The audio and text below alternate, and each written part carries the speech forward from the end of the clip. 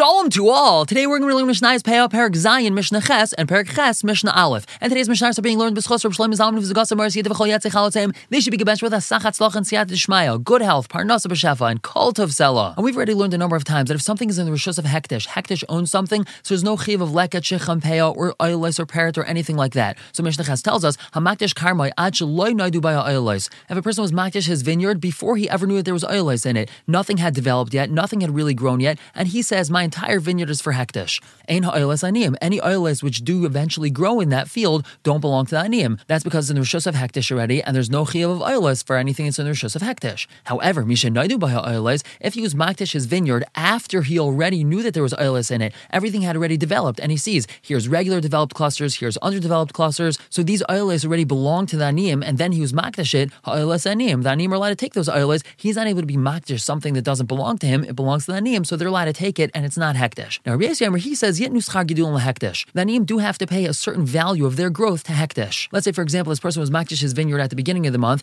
and the aniyim are only going to be able to get the oiles at the end of the month, and in that interim period, these oiles did grow a little bit, so they did grow in the rishus of hektish. Rabbi Yisrael says that the aniyim would have to pay hektish for that amount that they grew in hektish's rishus. Another halacha is shikcha ba'aris. How do we have shikcha when it comes to an aris? An aris is a vine which is growing on a trellis, it's growing on wooden poles, wooden sticks. So how do we have shikcha over there? It's not a regular field that's an organized rows. It's just one vine which is growing wild all over this trellis. The answer is, if he had cut all the grapes that he was able to get to, he walked away and then he remembered that there's still some grapes left, and when he comes back, he sees that he's not able to stretch his hand out and get them. They're very difficult to reach. That's what we would consider shikcha in such a vine. What about regleus? How do we have shikcha with regleus? These are vines that grow on the ground. Regleus is a lashon of regel, foot, where they're right by your feet. They're growing on the ground. How is there shikcha over there? That's mishayaver emena. The moment he passes the vine, if he skipped that vine, even though he's right next to it, but he already passed by it, that's already considered shikcha. We look at it, each individual vine has its own unit, and therefore the moment he passed it, it's already considered shikcha. And now moving on to Perek Ches Mishnah Aleph. The Mishnah asks a question. When is everyone allowed to take leket? We know that leket is reserved for aniyim, but there comes a certain point in time that anyone walking through this field, even not an ani, is allowed to take leket that he finds on the ground. When is that point in time that anyone's allowed to take leket? And we're going to ask the same question a number of times through the Mishnah, and the basic answer is going to be that if the aniyim have already given up hope and they know that they're not going to find anything else in the field, so that's the cue that everyone else is allowed to come into the field. When it comes to leket, the Mishnah says, once the nemoshais, the shufflers, the people that walk very slowly, such as old, weak, and infirm people, once those types of aniyim walk through the field, the other aniyim know that they're probably not going to find anything, and they give up hope finding anything else in the field, and now it's going to be open for everyone. But peret oilis, when is anyone, even not an ani, allowed to take peret and oilis from a vineyard? That's mishiach aniyim bakerem v'yavayu. Once aniyim went through the vineyard and v'yavayu, they came back through it again, meaning that aniyim went through the vineyard twice,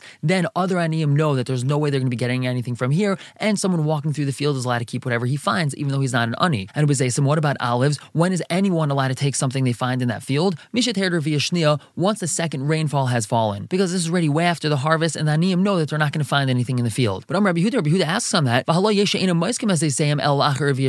there's a lot of people that don't even start harvesting their olives until after the second rainfall. So how could you say the second rainfall is an indicator when everyone's allowed to come and take whatever they find in the field? Some people don't even start harvesting their olives until then. Rabbi Yehuda gives a different answer. There has to be so few olives left in the field that if an ani is going to come out of the field and have less than 4 isaris worth of olives, which means that there's very few olives left in the field, then all the other aniyim have already given up hope. They're not going to find anything else in the field, and then it's open for everyone else to take olives. We're going to stop here for the day. Pick up tomorrow with Mishnah Beis and Mishnah Gimel. For now, everyone should have a wonderful day.